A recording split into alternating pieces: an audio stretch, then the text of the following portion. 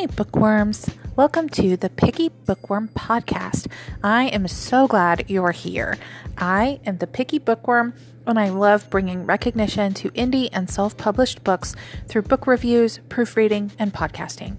Every Saturday, I get to talk to a member of the writing community, from book bloggers to authors and even other podcasters like myself. I'll include a link to my website where you can leave a comment with your thoughts on the show or questions for the author that I may not have gotten to. You can also find information on how to sponsor this podcast. Ready? Grab your tea, wine, or laundry, and let's get to it.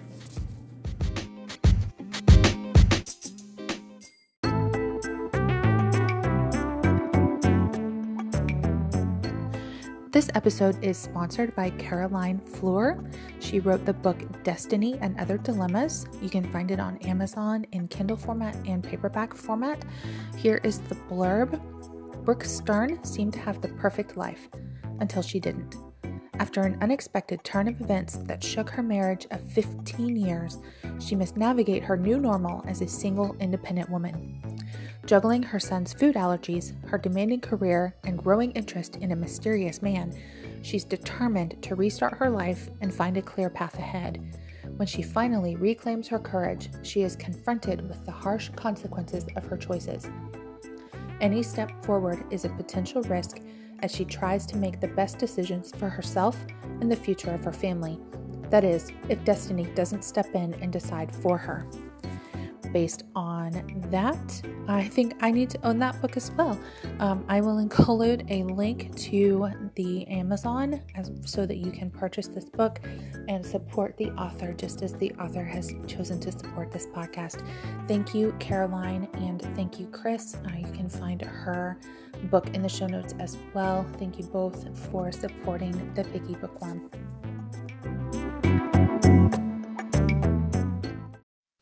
Hey everybody, thanks for joining us on the Picky Bookworm podcast.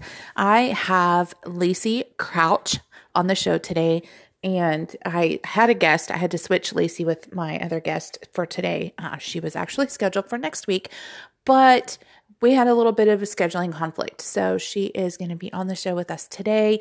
I am sure you guys have seen her around the Twitterverse, just boasting about her book that she just had published, and I'm so excited to get to talk to her about it. I know you guys will be too. It's such a fun book. So we are going to get started.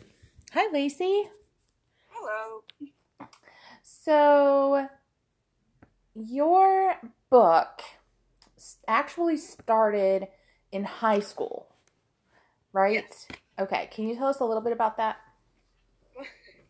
So it was originally a comic book, 256 pages of plotless nonsense that I wrote for a group of 13-year-old girls throughout my entire high school career. Eventually we got older, right? But it started out as an excuse to make up cute boys for us to pretend to make out with. Sounds like 13-year-old nonsense. Yeah, exactly. Okay, so what made you decide to take this book of plotless nonsense and give it a plot and turn it into a book? Well, COVID obviously happened, and I had nothing else to do to keep my sanity with my lovely children that I spent a good year trying to talk to constantly. So I decided that I felt like this plotless world needed to be told appropriately. I wanted to get back to Jason Leah's story. I didn't want to keep leaving them off on the sidelines. I always drew back to them, even though I did write other stories between. So I just wanted to honor their existence and actually write it down instead of just leaving them in plotless limbo. Well, I think you did a fantastic job, and COVID seems to have brought a lot of authors out of the woodwork. You know, I hear a lot of, well, I didn't really think I wanted to write a book before, and then COVID hit and I was home all the time, so I thought, why not? Pretty much. And we've gotten a lot of really good books out of the deal. You know, us readers and bookworms. You know, Oil and Water is one that I've mentioned before. That Nick actually wrote it in like a couple of months, because they were stuck at home. So, it's amazing what lockdown will do for your creative juices, you know? Okay, so go ahead. I think the first draft of 13th Zodiac maybe took 2 months before I started writing and reworking it. So it kind of just poured out. Yeah, that's kind of, you know, Stephen King has mentioned before that, you know, some of his books kind of feel like they're telling him the story and all he's doing is writing it down. And, you know, for me, the book kind of feels like that. It kind of feels like it has a life of its own. And, you know, it feels like you were more of a conduit. You know, Jason and Leah they're real people somewhere. You know, they're very relatable people. And, you know, I love the fact that you wrote in a princess who can cook. And not only can she cook, she cooks better than the non-princess people. Yes. So, tell us a little bit, on the cover of the 13th Zodiac, you have Jace's gunblade. Yes. Tell just a little bit about how you came up with the idea for his gunblade, and, you know, what was just kind of the beginning of that. So aside from the obvious Final Fantasy pull of the existing gunblades out there, his original weapon was a sword when he was in a comic book, and then I added the guns into the world for Chal, and that, you know, time had given them the access to it. And while he doesn't really care for guns, and there's a reason for it, and it's explored in the prequel, but when he was given this weapon by, I would say who, but it's kind of a spoiler. He was given the weapon. We won't say by who.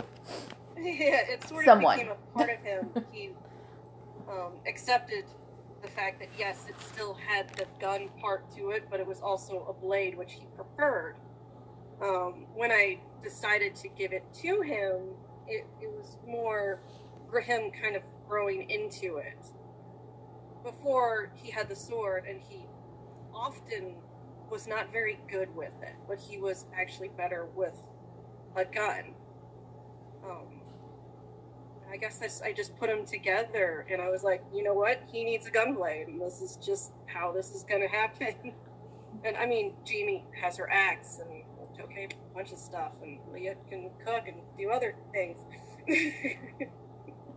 Yeah, he needed his weapon.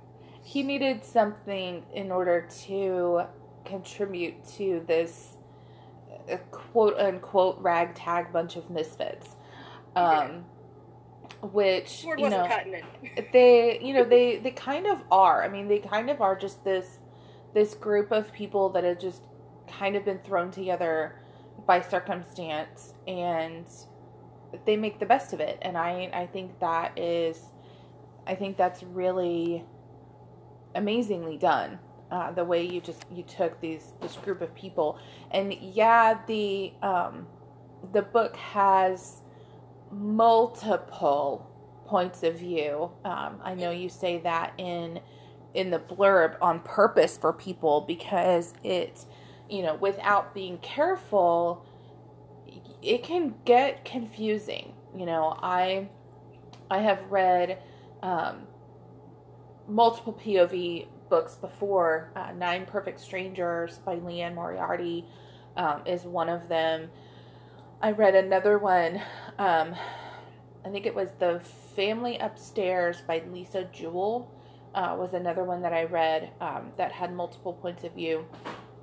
And in both of those books, it wasn't determined at the beginning of the chapter or the section who was speaking. The reader was just expected to figure it out. The family upstairs was really bad about that because it was told from the points of view of two women and a man. And, you know, there were times in the chapters with the two women, I had absolutely no idea which one of them it was until about halfway through the chapter. And I got so frustrated with, you know, yeah, you've done this multiple point of view book. That's great. Good for you. You need to tell us who's talking. You need to tell us from whose point of view we're reading. And your book, yeah, it has tons of points of view, but you make a point to tell us who's speaking or who's through whose eyes we're watching this action unfold. And that makes it a lot less confusing. And, you know, I know some of your beta readers and some of the people who have reviewed your book so far find that really frustrating. I did not find that frustrating at all. That's great. I thought, you know, and I don't particularly like multiple POV books. I want my book to be from one person's point of view. I want, that's it. And I tend to get frustrated unless I know who's speaking. And I think you did that really well, in order to avoid confusion for the rest of us. Yeah, I tried to make sure you knew who we were looking through at any given moment. Yeah. So it wasn't, at least to try not to be too confusing, because I know I do have a lot of point of views. Just in the first chapter, it's Jace and then Leah, and then Jamie gets her words in. But it's like, yes, I have a lot of, and Jero, but that's Jero. Oh yeah, Giroux. Yeah, we'll leave him alone. Y'all will get to know him later. I have so many people, and they all have to get their opinions out. Well, yeah. But the core of it really is Jace and his story and where we go with him. Yeah, and you know, Leah is Leah is definitely, and she's important because she's important to Jace. I think is what's going on. So my kitten has decided finally to come join us. I don't know if you can see him or not. I cannot see him, but he's in there somewhere.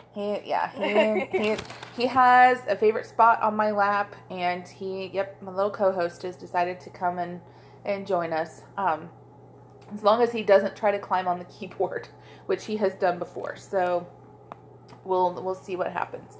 But for now, he's content to lay here and go to sleep. Okay. No, I don't edit, by the way, so everybody gets to hear all of that. All right. Like I said, I'm sitting in the hospital parking lot. So, do you read and write in the same genre? Is that, or do you prefer a different genre? Oh no, I definitely read and write in the same genre. Sort of truth novels, big on Terry Goodkin in the beginning, and then eventually I think it was just breaking out books because he had to.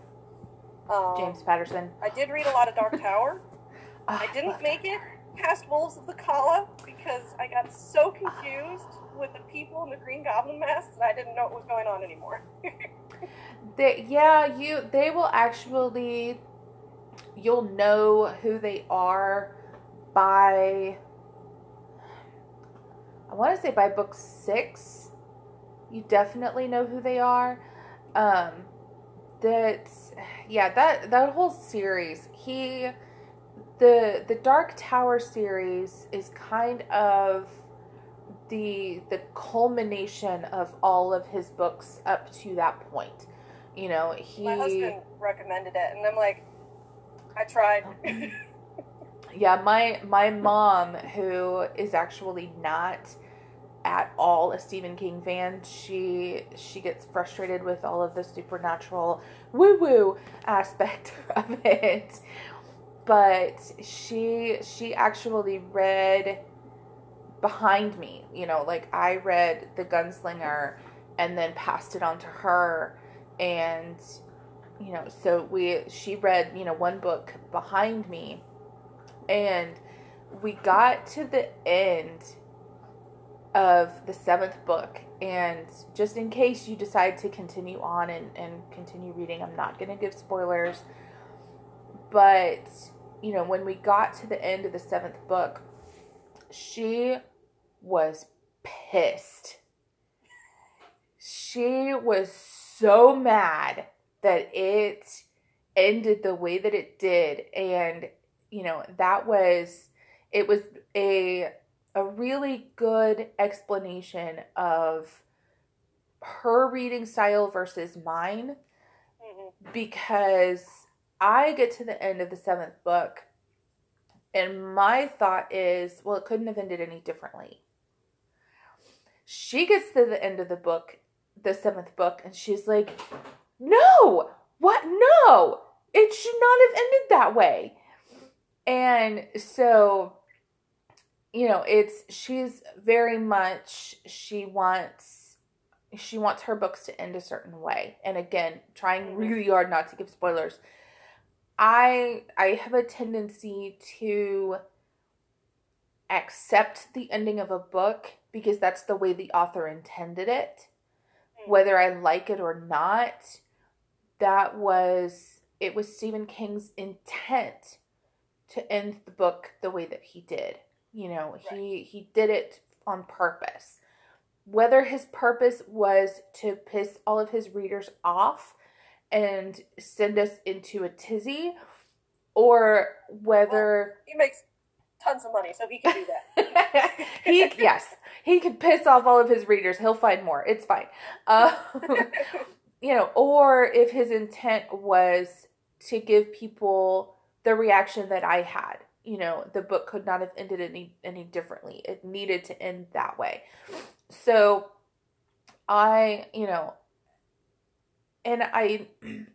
don't ever compare authors to Stephen King or James Patterson or, all of these big time authors. Cause I'm like, Stephen King, I'm actually reading his newest book right now. Excuse me. It's actually a funny story. I requested it from my local library on Overdrive. And according to Overdrive, I had 10 people in front of me, so I could be looking at maybe having this book in about 20 weeks. And I'm like, okay, that's fine. I've got other books that, I will be able to finish in the meantime. And then 4 days later, I get this notification, this book is available, here you go. And I'm like, great, thanks. But my point is this. I feel like it's getting to the point almost that he's running out of stories. And I know that's a horrible thing to say about an author, but I say it because of this. Half the book, it's called Billy Summers. Half the book is a part of the story that he could actually have taken completely out of the book, and it would not have changed the book in any way at all whatsoever. It almost feels like filler. And I actually, when I come across those parts, because he changed the font on it, so you know what part of the book is the main story and what part is this other story. And I actually flip past it. Because I'm like, I don't care. And it sounds horrible to say, but that particular part of the book, it just doesn't add anything for me. And I need my books to have that cohesive feeling where everything fits in the main story. Uh, your book does that really well. There's, a bunch of other books that I could list that um, fit that really well. But and I have run into that several times with Stephen King's books in particular. The Institute had that same kind of feeling. There were parts of it that I felt like I could just completely skip over, and I wouldn't be missing any of the story. And that frustrates me, because I'm like, you're such a good author. You wrote The Stand, and you wrote It, and you wrote Salem's Lot and Pet Cemetery and all of these really amazing books, and then you have this book that apparently your editor told you it needed to be 300,000 words, and so it's not 300,000 words. But that's just an example. It's not 300,000 words. But your editor told you, okay, it needs to be this long, and you're like, okay, well, I'm not sure I can make it that long, so I will just add this whole other story into it. So you're basically getting 2 books in one, and there you go. It's a book. That frustrates me. And I have really, really, really strong opinions about things like that. It's just... I know you've listened to previous episodes, and you've heard me go, just stop it. Just don't. And this is one of those situations where I just really want to say that. Just stop it. Just stop it. Well, he's getting money, so. Yeah, and he is one of the reasons why I love the indie book community so much. Because he can churn these stories out, and he can make money, but his books have to be marketable. Yes. Because he writes a certain genre, or he writes, and yes, Stephen King is marketable. He's, people buy his books in droves. Seb Reed is one of them. Stephen King is, probably his favorite author. I want my stories to be original. I quit reading Danielle Steele a long time ago, because I felt like every single one of her books, you can change the name of the characters, you can change the situation in which they live, but the formula of the story remains the same. That's a lot of those kind of books, though. They just crank them out because it's easy. And it's like frustrating. So I did get a professional review from somebody, and they did actually give me 3 stars in marketability, probably because it's not what they wanted or expected. And that was another reason I decided to go self-pub, because I didn't think that it would be as marketable as traditional publishers would want. Because it's not. Well, and a lot of indie and self-pub books aren't. And honestly, that's what I love about them. They're original. They take, I love the books that take a well-used trope, such as a vampire story, and turn it on its head. And you took the typical princesses on the run trope and turned it on its head. And that's one of the things that drew me to the indie community, besides the people, because the authors and the people in the community are amazing. But reading a book and knowing I'm not going to get typical trope, just it makes me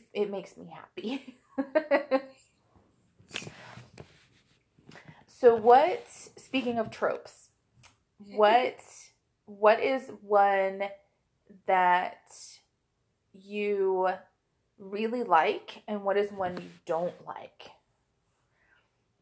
So this is gonna sound probably terrible, but like I've been reading, or at least been looking at a lot of young adult books where the trope is the really strong women and like a group of useless men.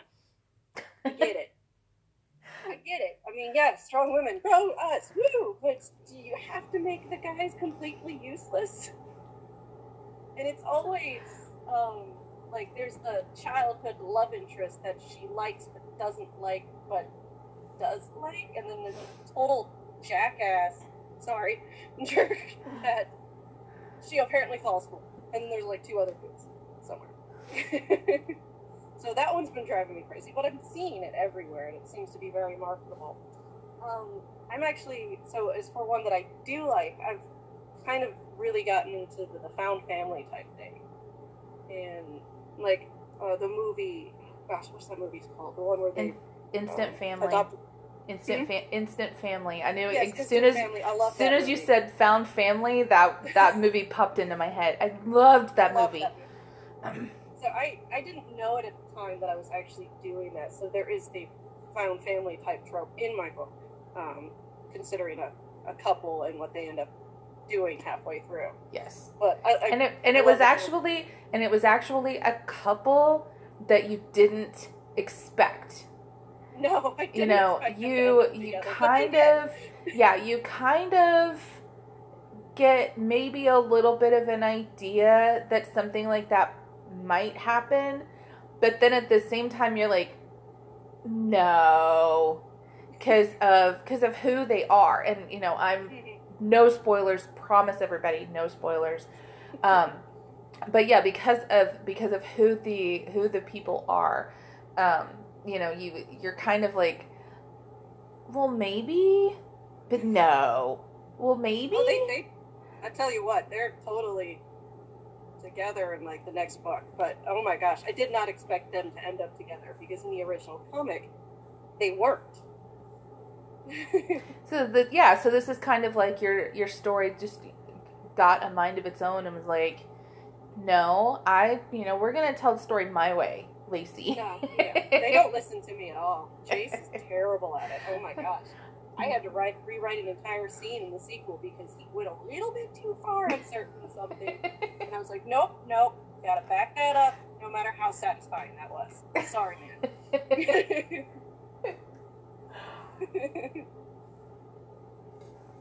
So, what was the most satisfying part about writing this book? Really getting it down on paper and actually finishing it for myself, because originally, like I said, it was the comic, but it never had a plot, so giving it a plot was really something I wanted to do. And I didn't really, I took elements from another story that I had written called Moon the Brain and kind of incorporated them together, especially with the time and the fate stuff, and it just sort of turned into something a lot bigger than I intended. But when I finally got to the end, doing what I did at the end, while complicated, was definitely worth the journey. I can't say what happens. No, we can't say what happens. So how did you come up with the mythology? Because I've been sitting here just waiting for an opportunity to gush a little bit about your prologue, because a lot of authors, and I know you saw that tweet a couple of days ago from that editor, the agent, that was asking about prologues and whether they actually added anything to the story. And yours was actually an example I gave of a well done prologue. So how did you come up with that particular mythology? Well, so a lot of it took from Greek mythology at first, but I decided to narrow it down to just the 4 Titans. And then the Keepers. So have you ever heard the song Keeper of the Stars? Probably. It's not. It's a country song. Then probably not. I know. Oh no, country. But it's called Keeper of the Stars, and it was really popular when I was in high school. And I thought, well, you know what, Keepers sound cool, so I made up the Keepers. And while they aren't really discussed much in the first book, they are a little bit more prominent in the second. But as for the Titans, I needed somebody to be higher than the Keepers. And I thought, like, Earth and Sky was easy, and Time was easy. Fate was the one that gave me the most difficulties, because I didn't quite know what to call her at first, because I knew I wanted her to be part, like, life and death, like Hades, but not quite. So for a while she was called Lady, just Lady, because I didn't have a name for her until Fate was like, oh, it's Fate, got it. So I kind of made it all up off the top of my head, but I figured I would take elements from most creation myths, two people get together, they make man, someone gets mad and move on and wants revenge. And that's pretty much what I ended up doing with Time and Fate. And all Hades breaks loose. Indeed. And I originally, the first drawing I ever did of the Titan of Earth was her as a tree, which is what bore the mother tree. Also kind of really close to Teldrassil, the world tree. I don't know if you've heard of that. I have heard of the world tree. That's Asgard myth. Yeah, so she's kind of the same thing. She's a giant woman stuck in a tree that Time decided to leave there. And then she took Father Sky and broke him into the clouds. So he's kind of not coming. Well, and we don't actually see him much in the book. No. We kind of deal mainly with Time and Fate. Yes. And if anybody, just little plug, if anybody's interested in listening to the prologue that we are talking about right now and part of chapter 1, I will link to my podcast episode where I actually read that to you for you guys. So you'll get a glimpse into that prologue and that mythology that is very prominent through the rest of the story. There's a lot of aha moments where things from the prologue suddenly make sense. And, there's some of them make sense in a really awesome way. Some of them make sense in a not so great way. And some of them will make you want to throw the book across the room. Just saying, That's my goal.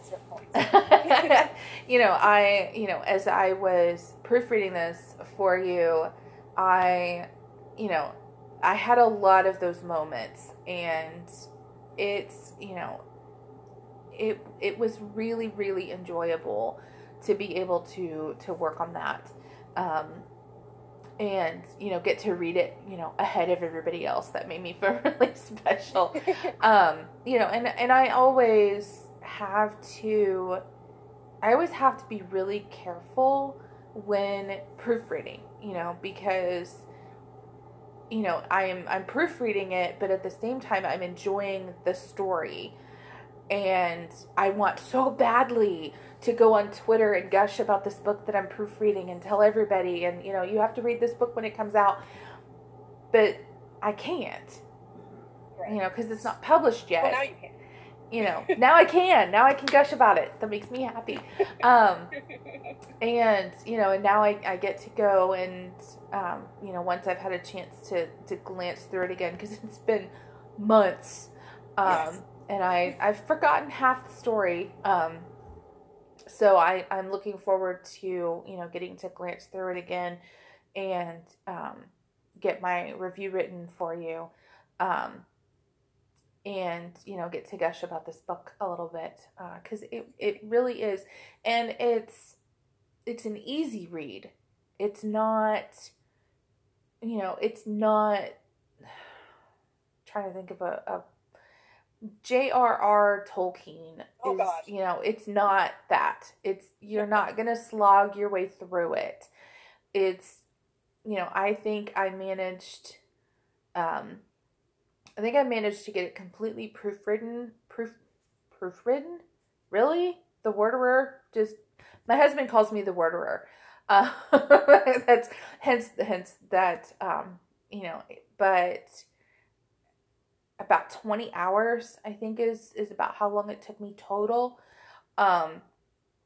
And so, that's less than a day.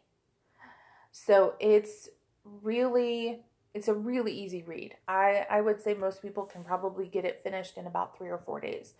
So but it's enjoyable. It's not, you're not going to feel like during those 3 or 4 days that you're slogging your way through Lord of the Rings. I'll be honest with you. I didn't make it very far in the Lord of the Rings. I got to the Prancing Pony and gave up. I didn't even get that far. I watched the movies. Yeah, I'm sure you've heard me discuss in other podcast episodes just how much I don't have a desire to ever read Lord of the Rings. That it's just not there. I get other people can. Knock yourself out. If that is what you want to do with your time, there is no judgment here at all whatsoever. If you get through book 4, I think it is, of Dark Tower series that I absolutely adored and can't finish the rest of the series, that's fine. No judgment. It's books are not intended for everybody.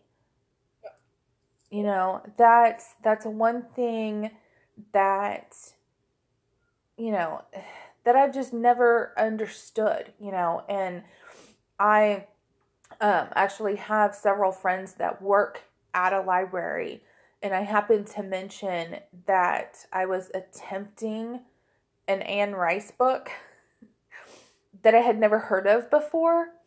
And I was like, but I'm having so much trouble. But it's Anne Rice, so I feel like I should make an effort to try to finish it, even though I find her books extremely boring. And one of the ladies at the library, she was like, life is too short to read a book you're not thoroughly enjoying. Right. And I really took that to heart. And I did not finish that particular book. But I will say this. Her son, Christopher Rice, is amazing. His books, I can't put down. If you hand me one of his books. But her books, it's her particular writing style that I think I have so much trouble with, because I have trouble even watching the movies made from her books. That's how slow they feel to me. Queen of the Damned, I think, is the only one that I have ever seen all the way through and enjoyed. And that was really only because of Stuart Townsend. I really liked him as Lestat. I thought he did a really good job in that role. But Interview with the Vampire, no. I think I watched it once. Never again. It bored me to tears. So my point is this. There's no one book that everybody in the world is going to love. And, and I think that, I think your book is going to reach probably about 75%. I think 75% of people are going to love your book. And the other 20 will be people who don't. And the other are the ones that don't like multi-POV. Right. Well, that's the other 25%. That's the other 25% of the people in the world that aren't going to like your book. And that's okay, because 75% will. So that's over half. That's, we're doing good. And, I hope that, people listen to this podcast episode and really give thought to grabbing your book. And I really hope that they give it a chance, because it does have a really fun story, and it does have a lot of diverse characters. You don't have just the boy girl completely binary fantasy characters. You have there's a lot of a lot of diversity in the book. And so there's, it's one of those books that I would go so far as to say there's something for everybody. Because even your 3-star review, there was something about the book that they liked. Yes. Or they would have given it 1 star. So, so even, so your book, The 13th Zodiac, I think there's a little bit in there for everybody. I think there's something that's going to connect with the reader, and, that's going to be their character, and that's going to be the one person why they come back and get the second book, is because they want that one character. And then of course you have the characters that we all love to hate and we hope die.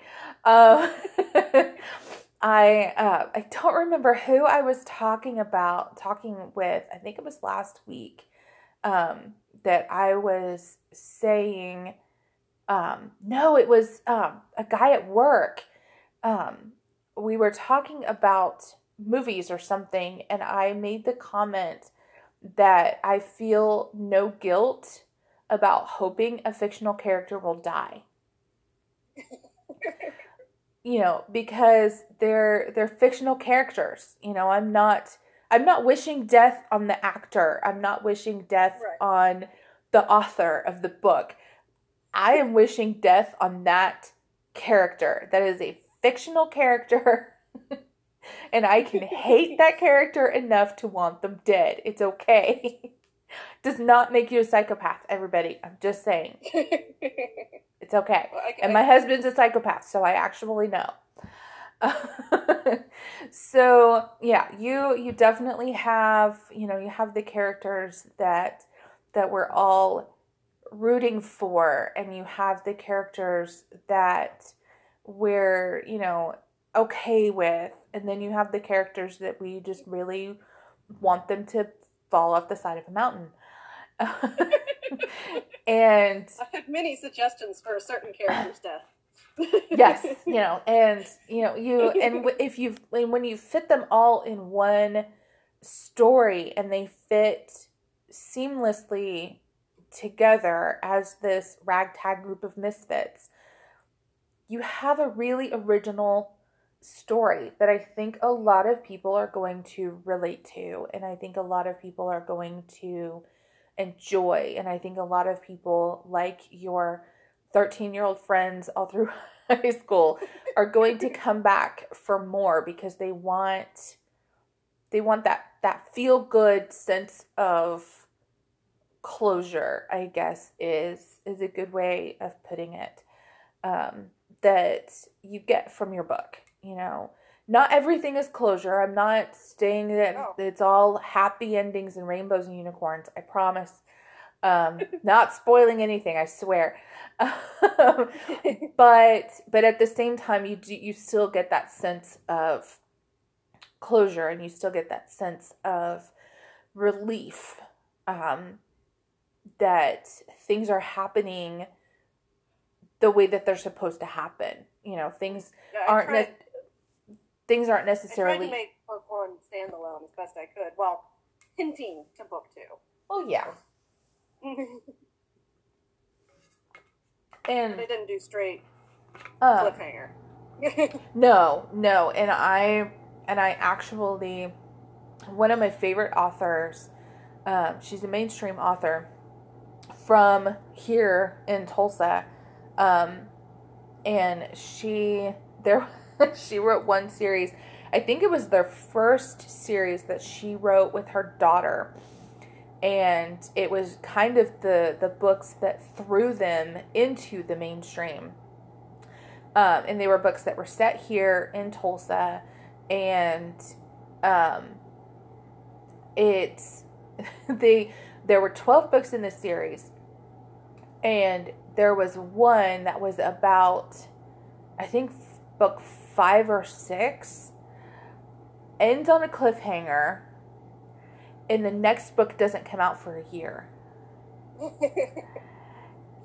And I was not okay with that. I wanted to call the author, and I wanted that book right now. And so there's something to be said for the ending that you chose and the ending that book had.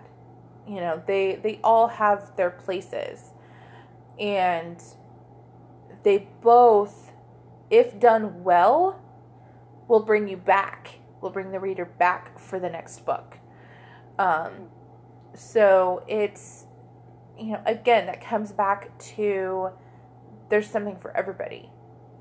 You know, and not everybody is going to love your book. I think they should, but not everybody is going to. And, but you know, the people that, you know, it's kind of like opera, I think. The people that love it are going to really, really, really love it. You know, like me and Katie. Oh, gosh. Katie. Hi, Katie. 15 minutes after the finale. She was hilarious. And yeah, she was beta reading, I think, right after I finished proofreading. So I had read the book. It was still fresh in my memory. And she was messaging me, and she was messaging you, and she's like, I just told Lacey this, and blah, blah, blah. Yeah, she was adorable. But, you know, we loved your book, and we gush about your book, and I retweet about your book whenever I see you on Twitter. Because it's one of those books that I think everybody should at least give it a chance. You know, whether you love it or not, whether you hate it or not, whether you're wishy-washy about it, whether you're just completely ambivalent, it doesn't matter. It's one of those books that I think everybody should give it a chance, because I feel like there's something in it for everybody. And, you know, you're going to hear me say that a lot. There's something in it for everybody. So, what was your favorite part about writing the 13th Zodiac? Oh, jeez. Well, I guess probably really figuring out Jace, because he's kind of me. I know that sounds weird. Everybody's like, "Oh, your main character's you," but the way he reacts to interactions is really how I would now. Leah's me when I was like 18. The princess who can cook. There you go. I definitely relate more to him, which is why I really dug down deep with him and did what I could and really worked on his backstory. I mean, writing Leo was definitely the best thing I did for book 1, because it really nailed things down for him and the path that he is on, and certain things that are revealed throughout, obviously. Leo is the prequel, right? Yeah, Leo is the prequel. That is his backstory. And other people have asked me about hers, and I'm like, well, hers is really mostly a happy childhood, you know, murder and happy child. Jay shows up. It's pretty much just about him. But getting to know him was fun. It's okay. So one thing that I know you and I have discussed before is the prequel for Time and Fate, because if you read the prologue, I almost said the prequel. If you read the prologue, then you know it kind of starts after Time and Fate's falling apart, falling not together. Fallout. Fallout. Thank you. That's the word I was looking for, and it was just. Yeah, my husband calls me the worderer, and I still have trouble every once in a while. But the prologue kind of starts after that, and I think that having a prequel that goes before the creation of men, when it's just the four titans, and that whole story, I can't wait to read it. I don't know if you can wait to write it, but mythology for me is like crack. You give me a good mythology story, and I am down for it. When I was a kid, I would read. We had a series of books that it was. My sister has them now. Each book is like a different collection of stories, and in one of them, there's a section of Norse mythology, and it tells, Odin and Loki and Thor and, all of those stories. And as a kid, I would read them over and over and over because it was just fascinating to me, and then as I got older and got into Greek and Roman mythology and, just really, really enjoyed those. Mythology is like a drug for me. I love a good mythology story. And, I think that's part of the reason why I loved your book so much, is because of that mythological backstory. I think that's part of the reason why I loved Shadowless by Randall McNally. I mention his book all the time. I think that's part of the reason why I loved his book so much, is because of that super original mythology. And, because it throws something into the story that the reader hasn't seen before when it's brand new. There may be tropes in there that we've all read before, but that mythology behind it, working behind the scenes, is what makes it so original. And I love that. Yes, I will gush about your book for a really long time. Well, Leo's half edited, so soon it'll be out proofreading. So. Yay! That makes me happy. Yeah, I actually have 3 proofreading projects in my queue right now. And that makes me super excited. I know I've mentioned this before, but proofreading for me kind of makes me feel like the super popular kid that, gets to read everything in advance. It makes me feel really special that I'm getting to read this story before the rest of the world. So, and I think that even may be part of why I loved your book so much, is that it, I got to read it ahead of everybody else and got to feel that super special, feeling like I'm, somehow on the inside, getting special treatment, that I never got when I was a kid. So, that's proofreading for me is just, it's just that super special feeling that I get, and I don't ever want that to go away. And when it does, I will probably rethink this whole proofreading business thing. But for now, as long as I'm enjoying it, I'm gonna keep doing it. So, okay, so we are at least 3 more books out of me. So. Yes, and I have Raimi's, and then I have 2 more from the author that I'm working on currently, over the next 3 or 4 months. And so, yeah, I've got, lots of projects coming up. Super, super excited about that. Okay, so we're down towards the end of the show, and I have had a question that I haven't asked any of the other authors, Um, but I'm super curious about, are you a plotter or a pantser? Okay, so I'm a mix of both. I have an outline. I want things to go one way, but I have a couple characters who like to make sure I pants things, so I don't know what's going to happen. Jace. So I am a little bit of both. I can say that Dream Taker went a little bit different than I wanted it to, but it did go along the lines that it was supposed to.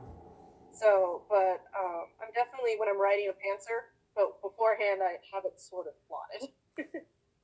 Okay. What is something, as someone who's just published your first book, what is something you would tell a brand new author? Stop checking the KDP. It will drive you nuts. Once you've hit publish your book. I stared at publishing on my paperback for 3 days. They will email you when it's done. Barnes & Noble doesn't, but KDP does. Yeah, I actually design journals and things like that for Amazon, and I have a couple now that I've designed that I have to fight to keep from checking to see if it's published, because I'm like, it's really, really pretty and I know people will like it. So when they say 3 days, they mean 3 days per each step, just so you know. Yeah, it is not a set 72 hours. I did learn that with like my first 4 or 5 journals that I posted on there. It is not 72 hours and it's live. It's 72 hours unless there's an issue, and then it's 72 hours after that, and then it's yes. Yeah. They get you with the Kindle. My Kindle was up in 6 hours. I was like, oh, well, that was easy. My paperback took a little over 72, and I had to call them and wait another 24 hours. Aww. Well, it's up now. Yes. I will include a link in the show notes for everybody, as well as on my blog. If anybody wants to head over to my blog, it is thepickybookwormblog.blogspot.com, and leave a couple comments for Lacey. Any questions you think I should have asked that I didn't, we will see about getting those answered for everybody. Other than that, I will include a link to Lacey's book in the show notes for you guys so that you can head over and buy it. I would promise you won't be sorry. I don't think you'll be sorry, but I don't promise. Just because it's there's no book is for everybody. So I really think everybody is going to like it. I think everybody should go buy it and at least give it a chance. And we will see everybody later, because we are almost out of time. It has been a very, very quick hour. It's a very, very quick hour. So thank you so much for switching weeks with me. I was hoping you would be able to do that. Because my other guest, literally something came up at like 10:15 this morning. We were supposed to meet at 11, and he was like, I am so sorry, I have to reschedule. And I was like, well, I will just see if I can switch weeks with Lacey. So I am so glad that you had time and you were able to do that. Thank you so much for right at the end of being done with my babies. Yay! So thank you again so much for coming and visiting with me. I had a lot of fun talking about your book. And I will see you on Twitter. Mm-hmm. Okay. Talk to you soon. Bye-bye. Bye.